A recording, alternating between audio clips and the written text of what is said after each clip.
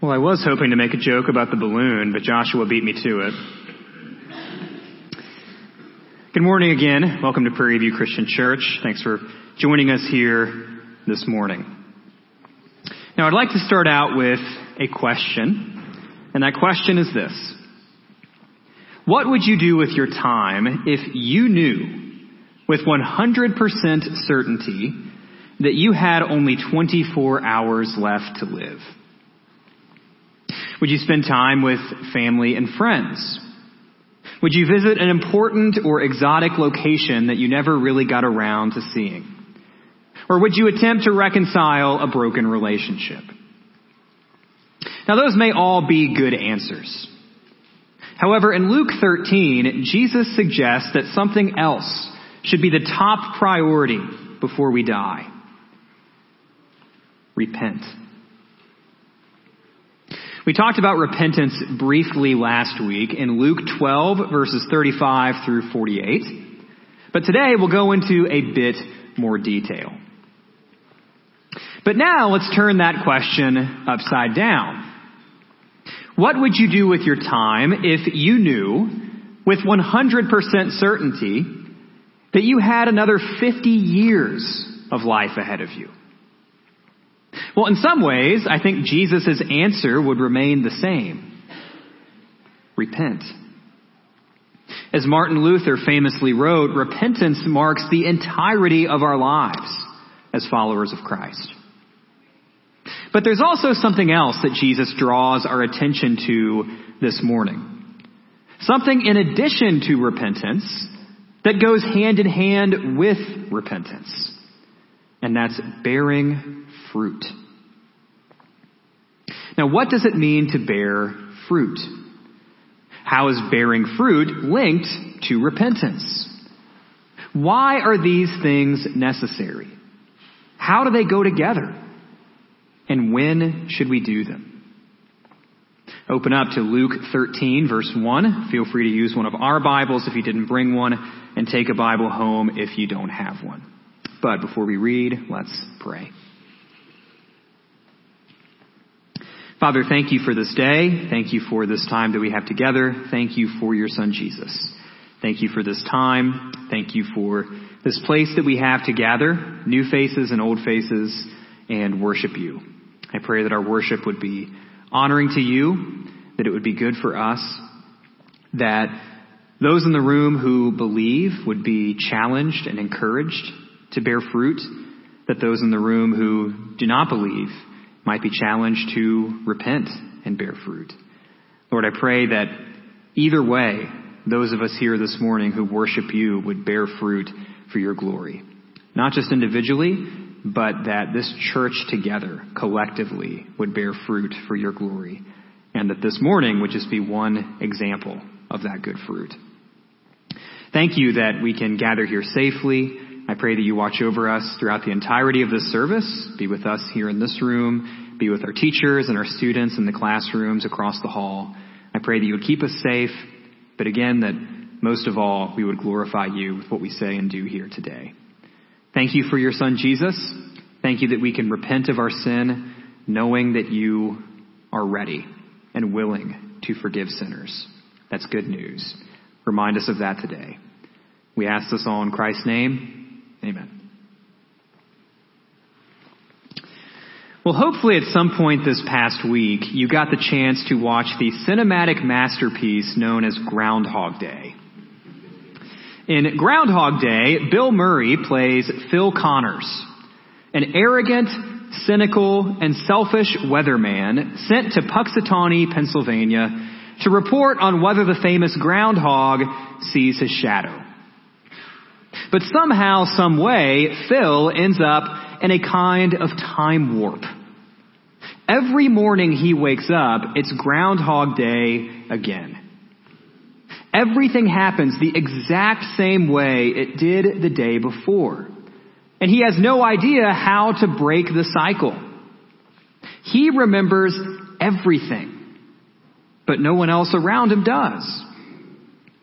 Now at first he's confused. But then he learns to use this to his advantage. He realizes that if every day is just a repeat of the day before, then that means there's no long-term consequences to his actions. But eventually, Phil is driven to despair. Even after multiple attempts to end his own life, he still wakes up day after day after day on Groundhog Day. Try as he might, he simply can't end the cycle. He simply cannot die. We don't have that same sort of certainty. While some of our days might be pretty similar to the day before, every one is still unique. And most importantly, tomorrow, or a second chance at today, is not guaranteed to us.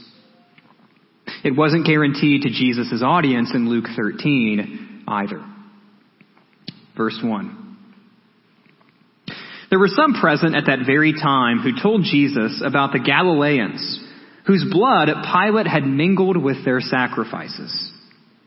And he answered them, "Do you think that these Galileans were worse sinners than all the other Galileans because they suffered in this way? No, I tell you. But unless you repent, you will all likewise perish. Or those 18 on whom the tower in Siloam fell and killed them. Do you think that they were worse offenders than all the others who lived in Jerusalem? No, I tell you. But unless you repent, you will all likewise perish." So Jesus' audience wants his take on one of the most scandalous current events of their day. The time when the Roman ruler Pilate brutally slaughtered Jewish worshipers in the city of Jerusalem. Now, deep down, these people were likely asking the same question that we often ask in the face of grave suffering or seemingly unexplainable and unnecessary tragedy. They were asking, why? Why did it happen? But truthfully, they may have already held some assumptions. In the ancient world, many people assumed that such suffering or tragedy would befall those who deserved it.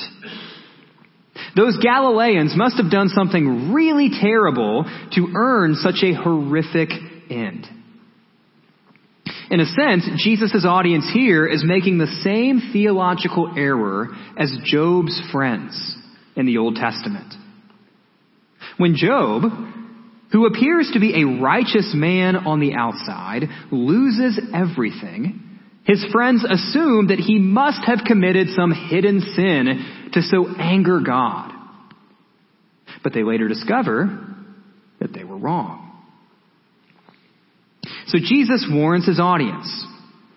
Rather than speculating about what these people may or may not have done to deserve their sudden death, they should view this shocking event as motivation to repent. Jesus even adds, didn't y'all hear about those people in Siloam? The ones crushed by the tower that fell? In the blink of an eye, they were gone, and they were no worse than those poor people that Pilate killed. So when you see these things happen, you make sure that you're right with God, because the same thing could happen to you. The point is that life is fragile. There's no guarantee that we'll make it through today or wake up tomorrow. So what should we do in the face of such uncertainty? Jesus tells us to repent. But what exactly do we mean when we say the word repent? In their most basic sense, the biblical words for repent, both Old Testament and New Testament, get at the idea of turning around. To repent is to change your mind about something. But repentance is also more than just changing your mind, your thoughts, or your opinions. Repentance is a radical and complete reorientation of our hearts, our bodies, and our wills. On top of that, repentance isn't just forsaking one bad thing. It's turning to another good thing. To repent from sin means that we turn to God. Okay, but how does repentance really happen? Well, if it actually is this radical and complete reorientation of mind, heart, body, and will, then that's something that we do not perform on our own. And if we try to do it on our own, we probably won't be very good at it. Just look at the history of the nation of Israel. They repented often because they sinned often. But when they did repent, it was predominantly short-lived and inauthentic. Sometimes it was a repentance of outward actions, but not inward desire. Other times it was a repentance of words, but not of deeds. Now, why are human beings not very good at repenting of sin on our own? Why was Israel so bad at it?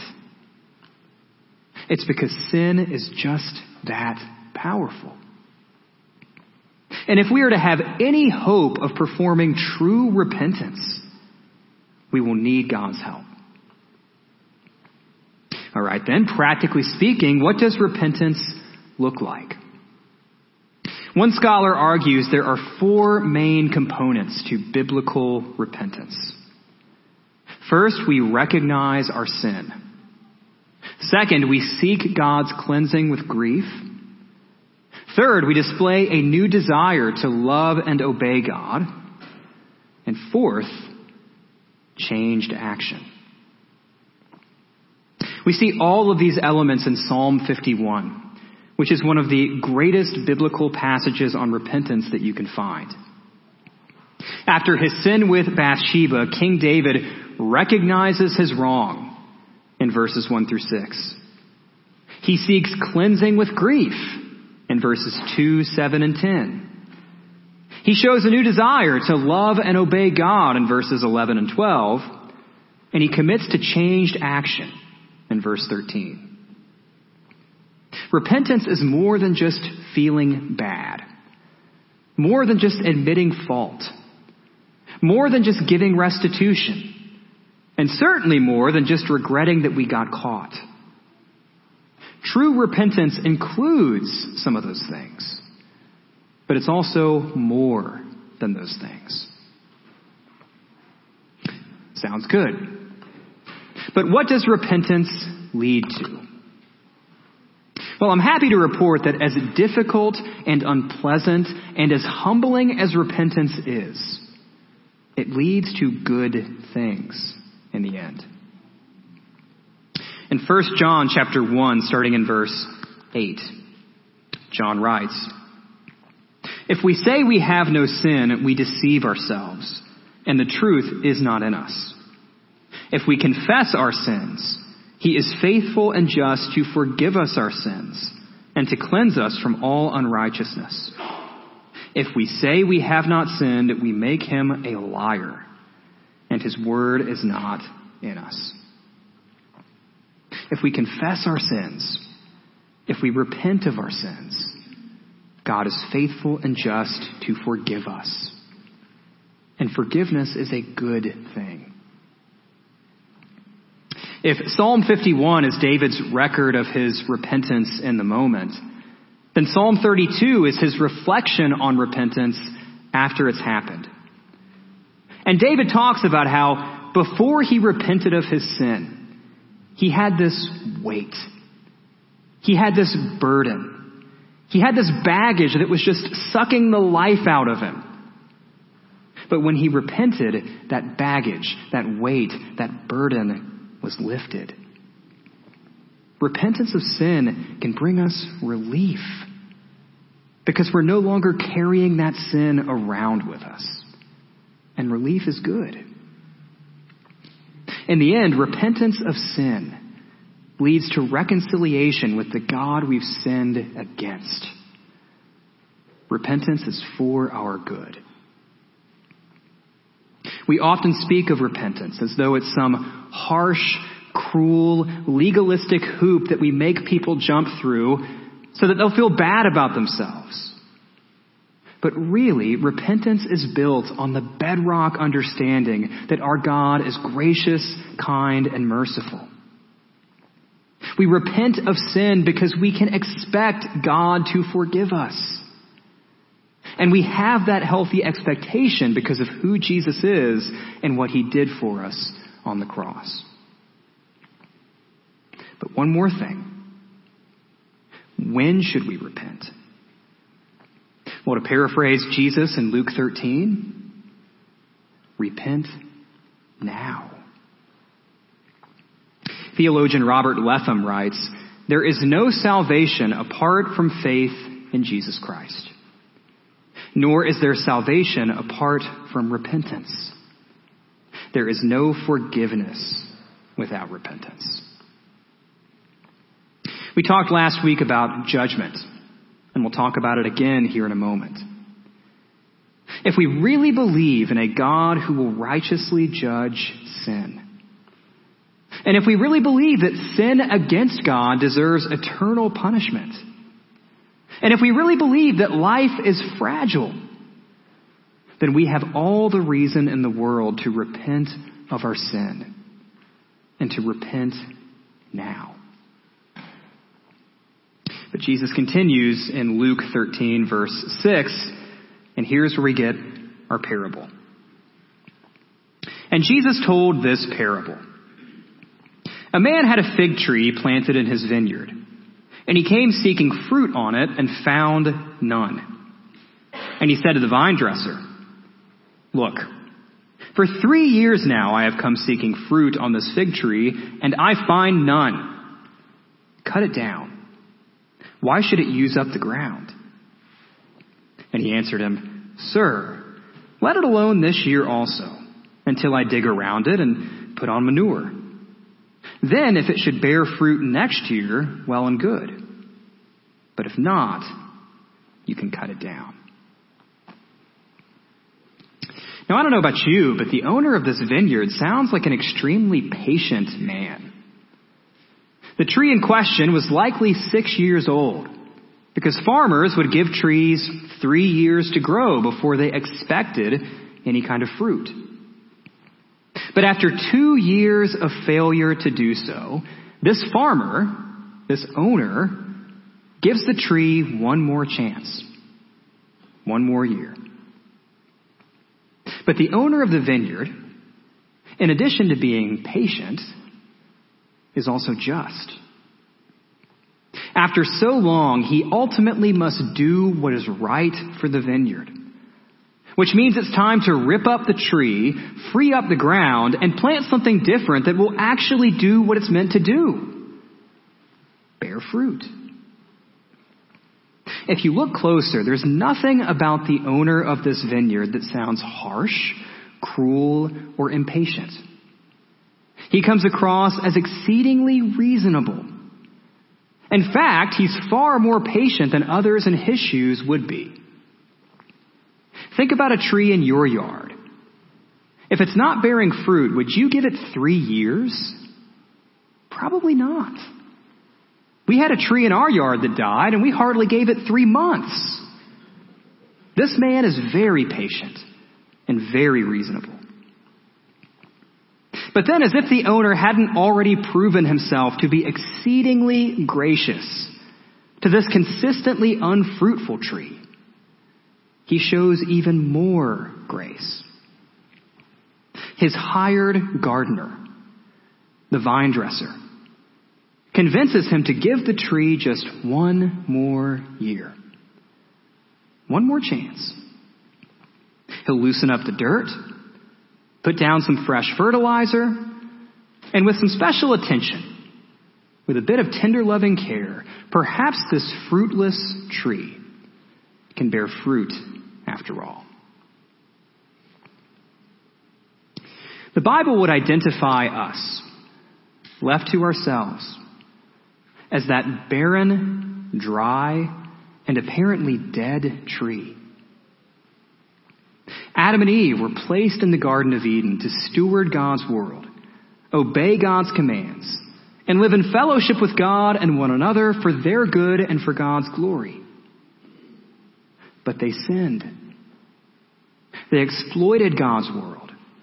They refused God's commands. They abandoned God for the fool's gold of their own glory. They were supposed to bear fruit, but instead they stole fruit. And history tells us, the Old and New Testaments tell us, that we have followed in Adam and Eve's footsteps. Jew, Gentile, male, female, rich, poor, old and young, we have all fallen short. We all prove to be fruitless on our own. And yet, God has been patient. He could have ripped everything up. He could have left us to our own devices as soon as Adam and Eve fell. But he didn't. Even as we continue year after year, season after season, and generation after generation to be predominantly dry and barren sticks, we're still here.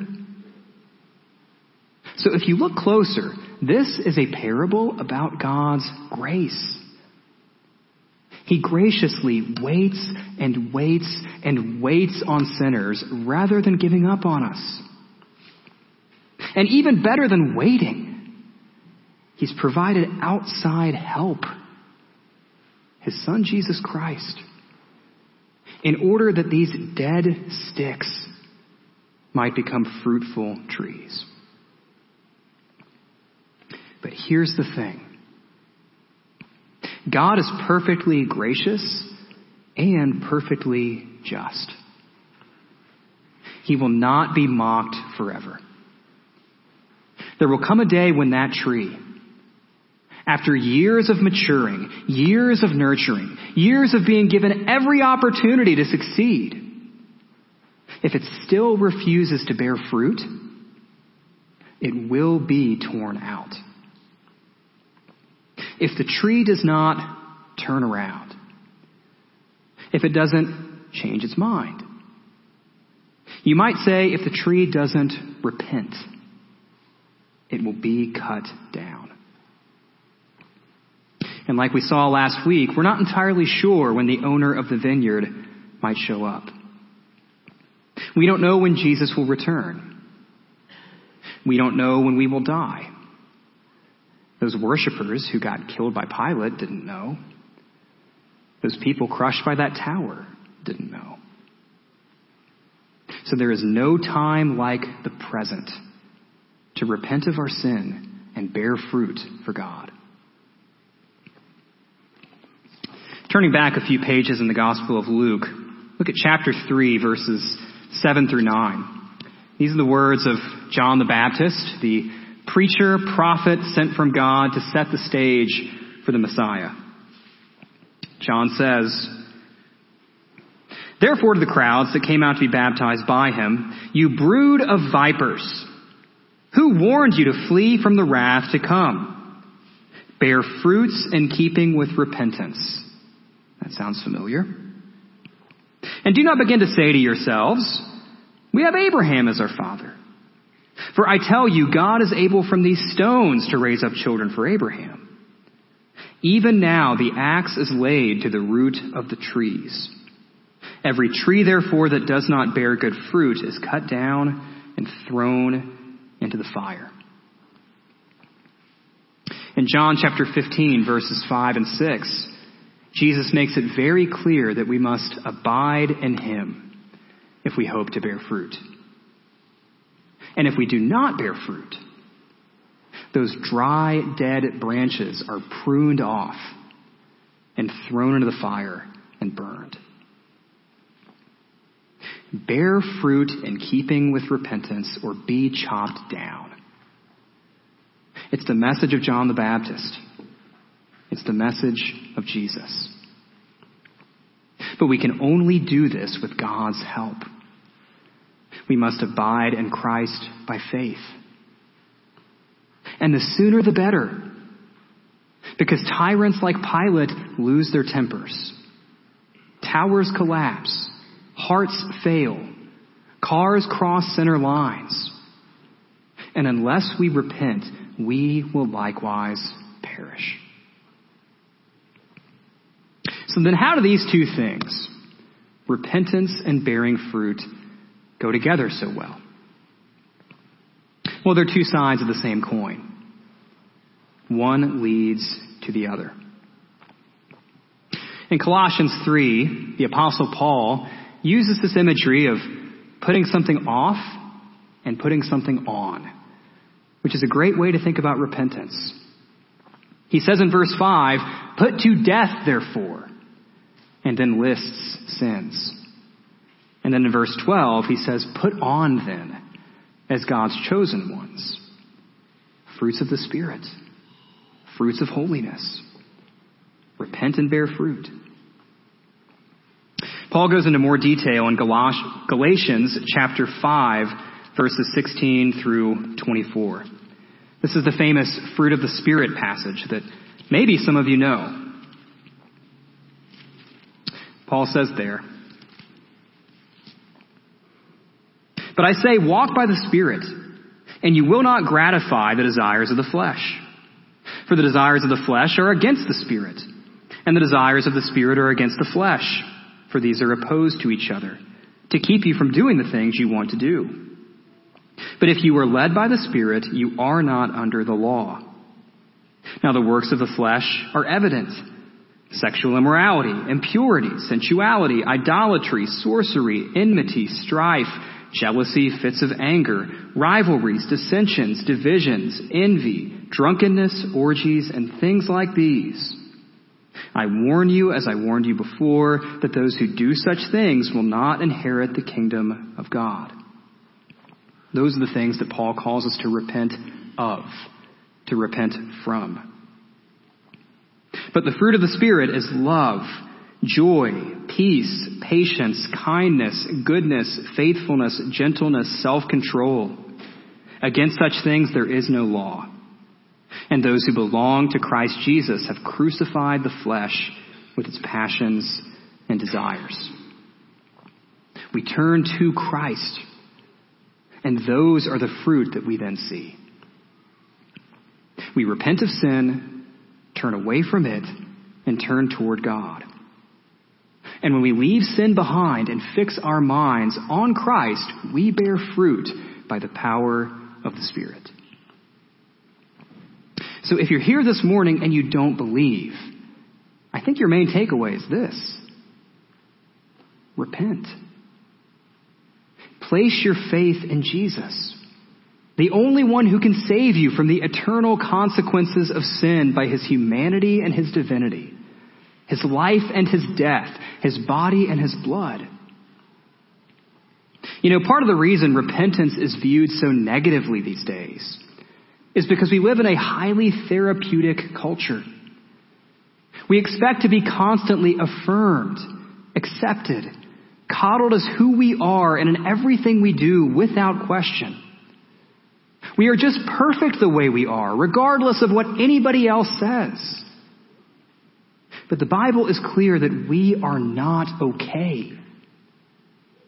We need to change. And if we don't, we will be judged. Now, I don't say this to beat you down. The Bible does not say this to beat you down. In fact, if repentance really is the doorway to forgiveness of sin, the doorway to relief from sin's oppression, the doorway to reconciliation with God, then it would be cruel of me not to tell you to repent.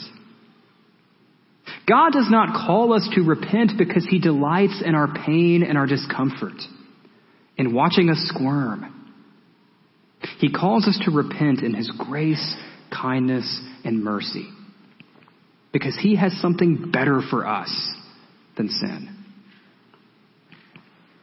And if you're here this morning and you are already a believer, your primary takeaway might be to bear fruit.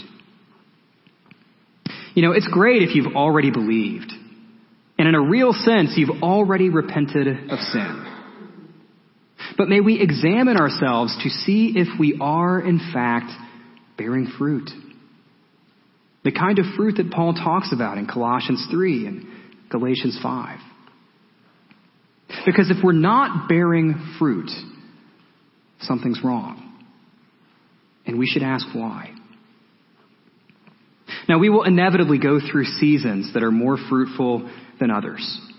And our growth in holiness is not always a straight line on an upward trajectory. And by the way, we should examine our own fruits as much as we examine others.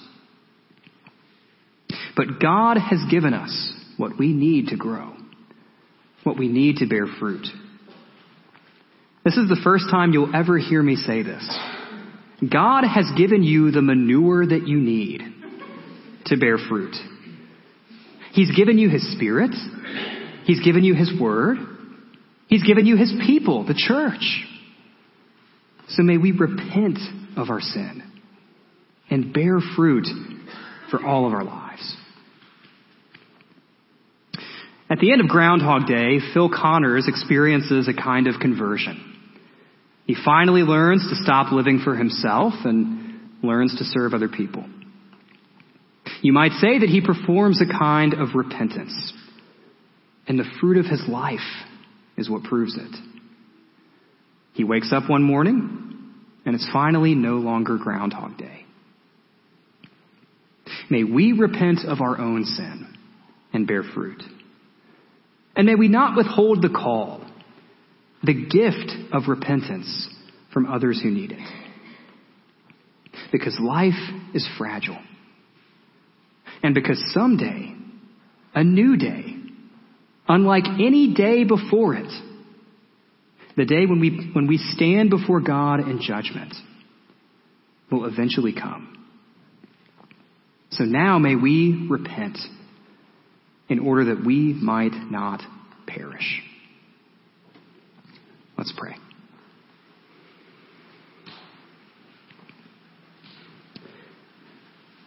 Father, thank you for this day. Thank you for this time that we have together. And thank you for the gift of your word. Not just the parts of your word that encourage us and leave us feeling comforted and rejoicing, but even the portions of your word that challenge us, that have a little bit of a bite to them. Because even the portions of your word that have a little bite to them, have challenge to them, you give them to us for our good. You give them to us because you love us. You give them to us from your grace and your kindness and your mercy and your righteousness. So Lord, I pray that we would recognize your call to repent of sin, not as some incredibly oppressive, not some incredibly unpleasant thing, but rather as something good for us, something necessary for us, so that we might be reconciled to you. You are not an overbearing, egotistical God who likes to watch us squirm for your own enjoyment. You call us to repent of sin because you know what is best for us. You know what is good for us, and you desire what is good for us.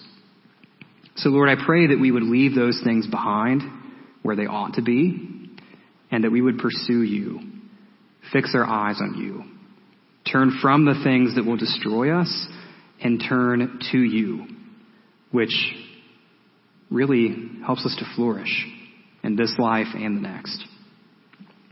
And Lord, thank you that by the power of your word, by the power of your Spirit, through the body and blood of your Son, we can repent. We can confess our sins to you and know that you forgive us. Know that you hear us. Thank you that you have been so patient and so gracious with humanity, that after generation of failure and fruitlessness, we're still here. You still give us your gospel. You still are in the work